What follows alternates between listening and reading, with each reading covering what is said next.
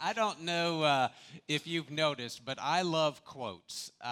And on my notes, typically each week with the message on your handout, there are quotes and there are scripture references. And typically I include just the reference to scripture because if that particular text strikes you, I have it on there so you can look it up during the week. But if you like the quote, but it's not there, you kind of lose that. So I want to make sure that I have that there. And if you follow me on Twitter, I share a lot of quotes there. And some are just because they make me laugh. For instance, tomorrow morning, I'm going to send this one out. If Monday had a face, I'd punch it. Right? I mean, you get that, right? I mean, that makes sense, right? On a Monday. At the beginning of each year, there are some quotes I just like to remind myself, like this one, life is like a coin. You can spend it any way you want to, but you only get to spend it once. And that's just a good reminder every year. And like this one, the tragedy of life is not that it ends so soon, but that we wait so long to begin. That's not a bad thing to remember at the beginning of the year, right? And many of us go into the year with goals, some of them lofty, but I think all of us understand that lofty goals, even big goals, grandiose goals, they begin, right, with simple steps. And so we wanted to start this new year by asking this question: what if? I mean, what if my family got along? What if we were out of debt? What if I landed my dream job this year? What if the church was actually unified around a mission? What if our city was a place of hope? Listen, and so what if at the end of the year, this is interesting, and I hope this one will follow you. What if at the end of the year we were able to take our next step as individuals, as the church, and with our community? So for the next 3 weeks, that's exactly what we're going to be looking at. We'll be asking ourselves and looking at what it would look like for each of us, for all of us, and then with our city because of us. So that's really important, what we're going to talk about the next several weeks. So if you brought your Bible with you this morning, Matthew chapter 4, on the YouVersion notes, you'll find our text there for today. And while you're doing that, if this is your first time with us this morning, thanks for starting your new year with us here at MCC. My name is Mike. I'm the lead pastor here, and we hope that we can be the place that helps you grow in your walk with Jesus or begins that walk. We hope we can be the place that helps you begin the walk as well. And if you're watching online, really appreciate you being there as well. If you're around the country, if you're on the other side of the world, or if you're somewhere nearby here but you're not able to make it on Sunday mornings, thank you for joining us online. I'm glad that what God is doing in our lives here and through our lives in our community, I'm glad that can be an encouragement to you in your faith, your walk with Jesus as well. So really glad. All right, so Matthew chapter 4, here we go. While walking by the Sea of Galilee, he saw two brothers, he being Jesus, saw two brothers, Simon, who is called Peter, and Andrew, his brother, casting a net into the sea, for they were fishermen. And he said to them, "Follow me, and I will make you fishers of men." And immediately they left their nets, and they followed him. And going on from there, he saw two other brothers, James the son of Zebedee and John his brother, in the boat with Zebedee their father, mending their nets. And he called to them, and immediately they left the boat and their father, and they followed him. So if you've been around MCC very long, you may recognize that these verses are where we get our definition of what it means to be a disciple of Jesus. And we'll get to that here in just a moment. But let's talk about these verses. The Sea of Galilee was the place to be. All of Galilee centered around it, and the countryside surrounding it was phenomenally fertile. So fertile that if I lived there, I think I'd probably grow hair. I mean, it was that good there. And in Jesus' day, 30 fishing towns surrounded it. So if you like to fish, especially if you fished for a living, this was the place to be. The historian Josephus says that on any given day on the sea, there would be 230 fishing boats working it. Now, there are two things I want to make sure you know from these verses and this encounter with Jesus. And the first thing I'm going to tell you might surprise you, may catch you off guard. The second thing could shock you. Okay, so one day, Jesus is walking the shoreline when he sees these two brothers, and he says, "Follow me." And I always thought when I was growing up how weird this was. I mean, Jesus shows up out of nowhere to two guys he's never met before, and he says, "Follow me," and they do.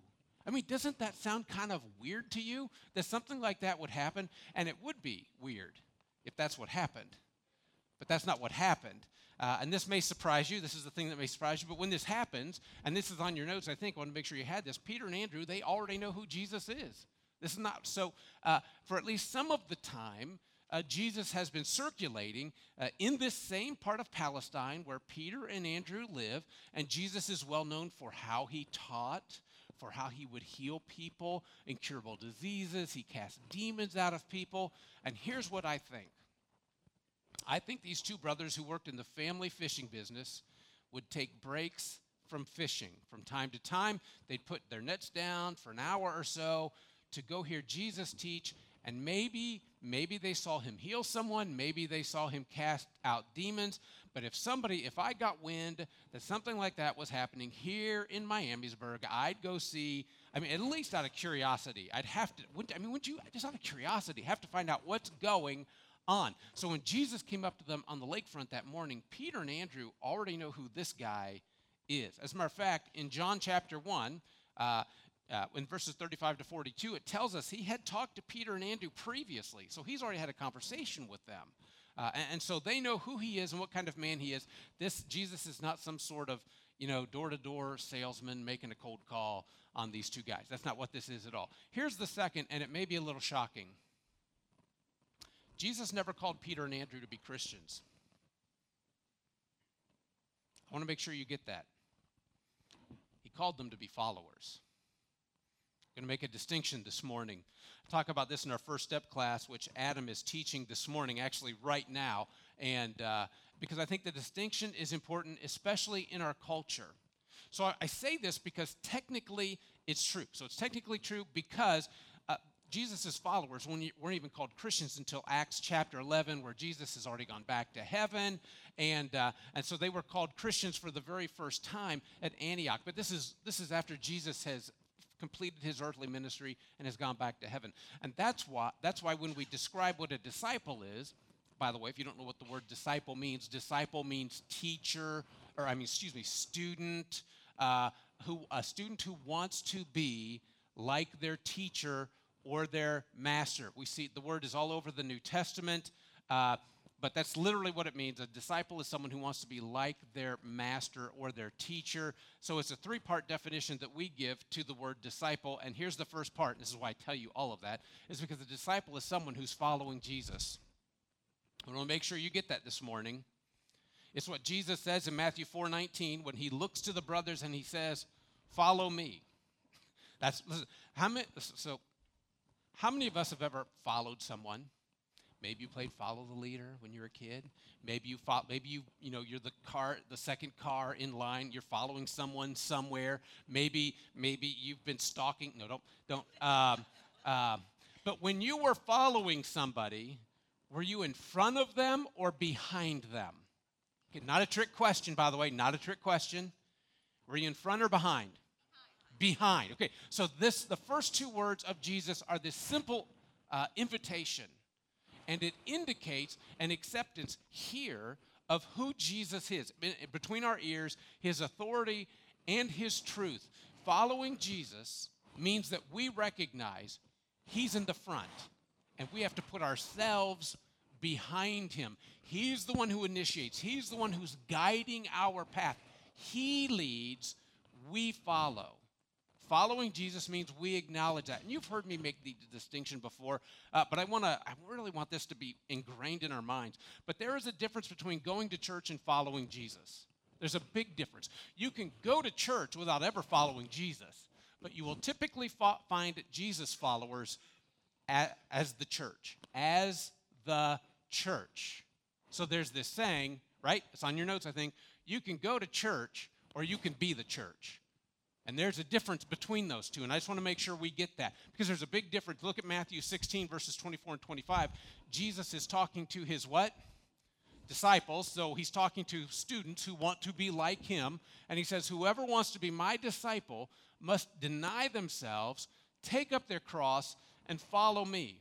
For whoever wants to save their life will lose it, and whoever loses their life for me will find it." So as Jesus reveals who he is, People had to decide whether they were going to follow him or not. And what's interesting is that many people in our day seem to be taught that if you accept Jesus as Lord and leader of your life, he will fulfill all of your wishes and make all of your dreams come true. And all you have to do is tell him what you want, and he will make it happen for you.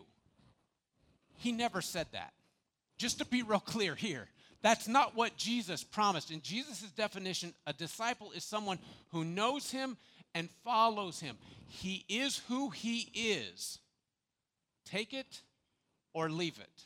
Those are the two choices that you have when it comes to Jesus. So disciples are first changed here, which means they understand, right, who Jesus is, or at least to some degree, they're beginning to understand and accept him for who he is, not just who we want him to be, but who he has revealed himself as, and they give him authority in their life as the leader of their life. And I know that every week there are people here who have not made that decision for Jesus to be in charge of their life. And some of you have come every week, and I just want to say this to you. If that's you in the room this morning, I really appreciate you being here. That this can be the place where you feel safe. Maybe not always comfortable, but safe in trying to figure out if this whole Jesus thing is real or not. But I do want to give you a heads up that I was made aware of not that long ago, and I did not know this. I shared it, I think, last year for the first time. The longer you attend a church without making a decision about who Jesus is in your life, the less likely you are to make that decision. And I don't know what all the dynamics are, but it scares me to death. Because I think maybe what happens is that people get comfortable with where things are. I mean, you come to church, and so you're around nice people who are doing nice things, and you get involved with doing nice things for other people. But let me be harsh for just a moment. Going to church doesn't get you into heaven. Jesus does. Jesus gets you into heaven. You can't sing enough songs. You can't listen to enough messages to get into heaven. Although you would sure think if you said to Jesus, listen, you know who I had to listen to on earth, right? Have you ever heard Tuttle speak? I mean, seriously, that should get me something, right? Listen, you cannot give enough money to get into heaven. What gets you into heaven is when you surrender your life to Jesus. And if you've been around, again, MCC very long, you have heard us share this before.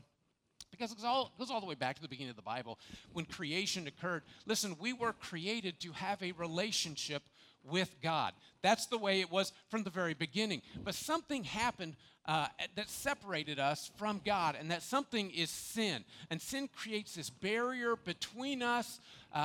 And so, listen, and since we know, or at least some people get a sense that there is a God, we do what we know how to do to get over there. We go to church, we sing the songs, we have a Bible, and we do what we can. But what we find out is that none of us is good enough on our own. So each time we fall short, and the reason this is a problem, and we know it, is because if this separation lasts forever, if it goes beyond our lifetime here, it's a place called hell. Hell is what it is called when it lasts forever, all right? And so we don't want that. The good news of Christianity is that 2,000 years ago, Jesus died on the cross for our sins. We had a sin debt we could not pay. Jesus came to pay it. And his cross acts as a bridge that if we'll cross over this, we have this relationship. And so I just want to stop for a moment and ask you. So you're going to have to raise your hand. Nothing like that. But which side of this equation are you on right here? Which side of the cross are you on? And I want to tell you this. If you find yourself over here still this morning, and my assumption is some of us are, because we've never made the decision, and I'll share the decision in a moment. But we're over here. And here's what I want you to understand. If you find yourself over here, I want you to understand this. All of us were over here at one time or another in our lives. Every one of us started over here. It's just that some of us have made it, not all of us, but some of us, many of us, maybe most of us in the room have made the decision that we wanted to be with God. And the Bible describes it as a 3-step decision process that we make. And so the decisions are, number one, you need to believe that this is true, that Jesus did come, that Christmas is real, Easter is real, Jesus came to die for you on the cross. John 3:16, one of the most memorized verses in the Bible, says, God loved the world so much that he gave his one and only Son, that whoever believes in him would not perish, but would have eternal life. So number one, you have to believe, is that true or not? Have you determined whether that's true or not? The second thing that the Bible says you need to do is repent. Repent is just a Bible word that means you take ownership. You tell God, this is on me. It's not your fault. It's not my mom or dad's fault. It's not my cousin. It's not whoever's fault. It's my fault. I'm embarrassed, but I admit it and I own it. That's why in Acts 3, we read, repent then and turn to God so that your sins may be what? Wiped out, blown up, destroyed, obliterated. And there may be times of refreshing that come from the Lord. The third step is that you need to be baptized. And Acts 2:38 tells us that as a physical sign of the decision that we have made, that we need to repent and be baptized in the name of Jesus Christ for the forgiveness of your sins. And we are also told that we will receive the gift of the Holy Spirit. And if you've been thinking about that, and I know some of you have because you've talked to me about this a little bit, listen, we'd love to help you make that decision. And if you've never talked to us, we'd love to, if you want to have a conversation, we'd love to talk to you about this. And anytime you want to talk about it, listen, this is why we're here. We would love to talk to you about this. So, listen, what if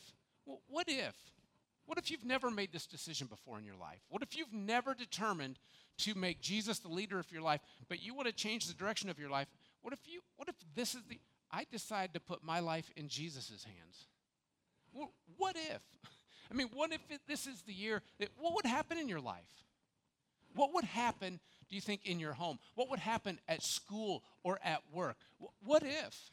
And to be clear, listen, Jesus is not looking for church members. I'm going to be real clear about that. He's looking for people who offer up a total sacrifice of their lives. For Peter and Andrew, this is on your notes, this was not a call to change careers, although they go from fishing to, they became missionaries. It was a call to center their whole lives on following Jesus. This next sentence is really important. Following Jesus defined their whole life from that point forward. Regardless of what they did for a living, this is what defined their whole life going forward. Don Everts, in his book, Jesus with Dirty Feet, a down-to-earth look at Christianity for the curious and skeptical, wrote this. So let me read it to you. He wrote, Jesus was not a Christian. He never asked anyone to become a Christian. He never built a steepled building, never drew up a theological treaty, never took an offering, never wore religious garments, never incorporated for tax purposes. He simply called people to follow him. That's it. That's it. Despite its simplicity, that's it. He called people to follow him. It's never more than Jesus' call, follow me, and a response, dropping familiar nets and following in faith this sandaled Jewish man. It's never more than that. 2,000 years of words can do nothing to the simple, basic reality of Christianity. These first steps taken by those two brothers, Peter and Andrew's theology, is as pure as it gets. Jesus said, follow me, and we did. Listen, it was not a call, just to be clear again, it's not a call to change part of like your belief part of your life and start believing certain things. It's not a call to change the behavior part of your life and just start doing certain things. Follow me is a call to change your whole life. And Jesus' issue to you and me today is the same as it was that day. Follow me. That's what he's calling us to. And that's a far cry from what people think of when they hear the word Christianity or Christian. And I've said this before, but I think it's good to remind each other. You and I both know why this has happened. This has happened because it's hard to follow Jesus, don't you find? Aren't some of the things, it's not that you don't know what he wants. It just doesn't line up always with what you want. And sometimes you win. You allow yourself to win. It always has been hard to follow Jesus. And I think there are people who started out following Jesus, but it became difficult, and they ended up just going to church. Does that make sense? Do you understand what I'm saying? And I'm not making a judgment on someone. I'm asking you to examine yourself. They didn't mean to, because they started out following Jesus. They didn't mean to. It just sort of happened that in the end of all things, they just kind of went to church.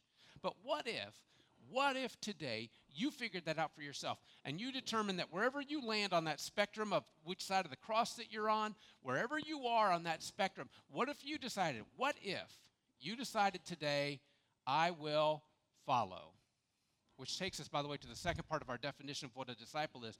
A disciple, a student who wants to become like their teacher, is someone who is being changed by Jesus.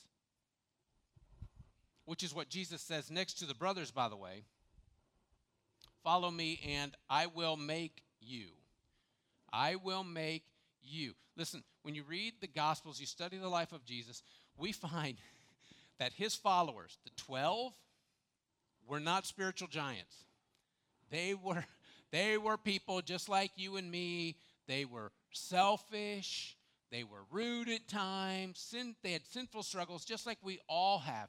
So not only did Jesus invite them to follow him, but he told them that he was going to change them. And I want to be real clear on your notes. He was taking them as they were.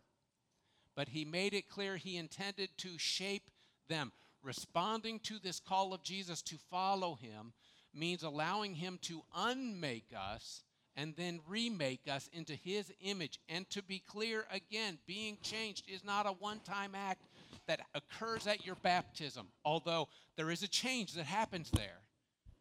This change I'm talking about begins there and happens every day for the rest of your life. Jesus continues to change us for the rest of our lives.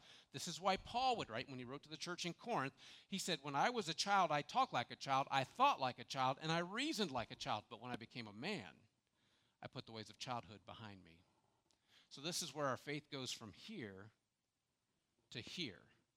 Because usually it starts here, but we need it to drop here. When we're being changed by Jesus, it's more than just what we know. It's who we're becoming. Because even though Jesus loves you right where you are, Jesus loves you right where you are today. He loves you right where you are. He just loves you too much to leave you there. And I hope you can hear that. That's why Micah 4 says this. He will teach us his way so that we may walk in his paths.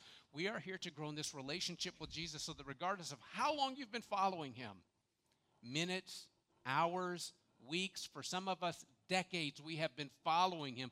We are always, all of us, are always looking for our next step because he's going to teach us what the next step in our pathway is. That means that our faith, by the way, is not about sitting in this room. It's about who you are becoming and how you live it out outside of this room. And I said this last fall, I cannot take your next step in your faith for you. No one can. We cannot make you take your next step. We can't. Sometimes we want to, but we can't. And it frustrates both of us. But what we can do is we can create a path that will help you know what your next step needs to be so that when you make the decision, when you're ready to take the next step, when you want to follow Jesus and you know what your next step is and how to take it, and we can help you take that step. So while our journeys may not be identical, they are similar. There are practices that each of us need to put into play if we want to mature. We won't necessarily do it in the same way. We won't necessarily do it in the same order, and that's okay. But we can help you determine what your next step is. And one part of the change is what does belong in your life. There are things that belong in your life. And one practice that everyone who's growing as a follower does. There's one thing that is consistent across the board. If people are following Jesus, there is one practice that they all have in common. Can you imagine what it is? Let me give you a hint. It involves this. This is a Bible. Everyone who is following Jesus and growing in him takes time to read their Bible outside of a church service, and they get to the point where every day they are looking at his word and reflecting on it so they can learn to be reminded of who God says he is, who he says you are, and explains to us, helps us understand the kind of lives that his children live. And another part of the change that occurs are the things in our lives that don't belong there. And we all have those, which is why Paul would write to the church in Rome, to Christians in Rome, that, listen, all of us were made right with God by placing our faith in Jesus, and this is true for everyone who believes, no matter who you are, for everyone has sinned We all fall short of God's glorious standard. We all struggle with sin. All of us do. Some of us are disciples who are struggling. We want to be like Jesus, and we know these are things that we ought not be doing. Some of us are non-disciples, non-followers. You've made no commitment to Jesus, but you're in church, and you do know that there are areas in your life that are not. You already know. There are areas of your life, they're not where you want them to be. And you're pretty sure you're not living the kind of life that Jesus wants his children to live. We want to be the place where healing begins. And it begins with being honest with ourselves. So on your notes it says this: we want MCC to be a place where you can be honest about who you are, but looking forward to becoming who Jesus created you to be. So part of being a disciple means that you know what you know is moving to your heart and causing change in your character. So I've given you 2/3 of the definition of how we define a disciple. I'll give you the other third next week, teaser, so you want to come back, right? But your next step this morning, the next step in your faith this morning, if you have just begun checking this out, if you are new to this whole idea, if you don't know how the Bible works, you don't know where the on switch is, you don't know how to work the thing, you couldn't find anything unless someone showed you. If that's you, what if you determine to keep coming and find out if this is real? Realizing that it's not just what we say around here, it's how you see us live our lives. What if you make that decision to keep coming? What if you've been coming and you've begun to believe and you kind of understand? What if you made a first-time commitment to Jesus? What if that's your next step? You know, you believe that Jesus is the Son of God. You believe he died for your sins. You trust him with that. That's all you need to know to get started. You'll learn everything else as you move along, just like the rest of us. What if you make that first-time step? And the Bible says we make our commitment to him in the waters of the baptistry. What if you did that? What if you made that decision? What if, listen, your commitment to follow, if you have been following Jesus and you love him, what if you made the commitment? What would happen if you made the commitment to spend time in his word, to read what it says and reflect on what it says? Not just read it, but reflect on it as well. You know, there's some of us who, we keep mentioning the YouVersion Bible because it's electronic, it's on your phone or whatever you have, your tablet, whatever. And there are reading plans on there. If you've never read, that's a very daunting task. There are reading plans that are 3 days long, 5 days long, 10 days long. There's several of us who are doing a through the Bible in a year. Some of us are doing the Bible in 3 years. And it gives you a path to follow as you read. So you don't have to make it up. You don't have to wonder. You can just follow that path. But what if you did that? What if you made that? What would happen in your life if you made that commitment? Listen, we've got a couple of events coming up. What if you have a little boy? And this is an event for little boys who are in nursery C through pre-kindergarten. So if you have someone like that, you probably know because they're there right now. What if they came to our event called God's Warriors? Because even at a young age, we're trying to help our children understand that God loves them and they are called to be his children. What if they came to that? Because we're going to be sharing with them from Ephesians chapter 6 about the armor of God. What if? What if you brought your child to that? What if, as an adult, you determined to come to our midweek connect? 6 to 8 people around the table. We're going to be looking at the Gospel of Mark. It starts June 23rd. It is a great opportunity to, if you have never done this before, to learn how to read and to reflect and build relationships. And that's for all believers across the spectrum, what if you made the decision to do that? How would that change your life? What would happen this year because you made that decision? Listen, I love this quote at the bottom of your insert. St. Augustine said this: Lord, you have made us for yourself, and our hearts are restless until they find their rest in thee. So that's a lot, and you know what? You need a moment to think about what this means. And so we come to this time of communion. Every week we come to a time of communion in our service, and it's designed to intentionally make us stop and to think about what Jesus did on the cross for us. And is that real or not? And did I really have something? Did I really need him to die for me? Did I really have sin in my life? And if I did have sin, if I do have sin in my life, and Jesus did have to die for me, what does that mean about how I need to live my life moving forward and who I am and who I'm becoming? How does it, every 7 days, every 7 days we have the opportunity to stop and recalibrate our thinking, to be reminded of how serious this is and who God calls us to be, that we had a sin problem that we couldn't pay, a debt we couldn't pay, and Jesus paid for it on the cross. And in response, he calls us to follow him. So we receive these emblems. In just a moment, you'll receive the emblems that remind us of his body and his blood. Body broken for us on the cross, blood shed for us on the cross. And we take these, we receive them, and we take them each week that we might remember. Jesus said, as often as you do this, remember me.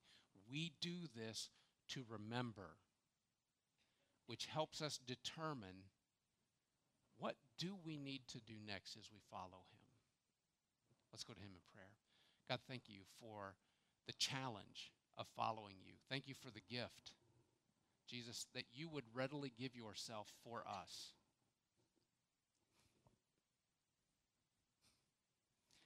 That's a hard pill for us to swallow sometimes. That you would have to die. Not that you could say some magic words and wave a magic wand or something, but that you gave your life for us, that we might have hope. God, as we consider that now and as we take these emblems that draw us right back 2,000 years ago to a cross where your son paid the price, that we might believe and repent and make our commitment to you in the waters of baptism and walk following you the rest of our lives. Holy Spirit, thank you for guiding us, knowing our hearts, knowing our weaknesses. And we come to this moment all too aware of our weaknesses because we all still struggle with sin. Regardless of what side of the cross we're on, we all still struggle with sin. But Holy Spirit, you guide us and you help us. And so we pray now, even as we take these emblems, that we would be aware of your presence in our lives and in this room, that we might be determined again, today, this week, to follow Jesus. And we pray this in his precious, holy, and powerful name. Amen.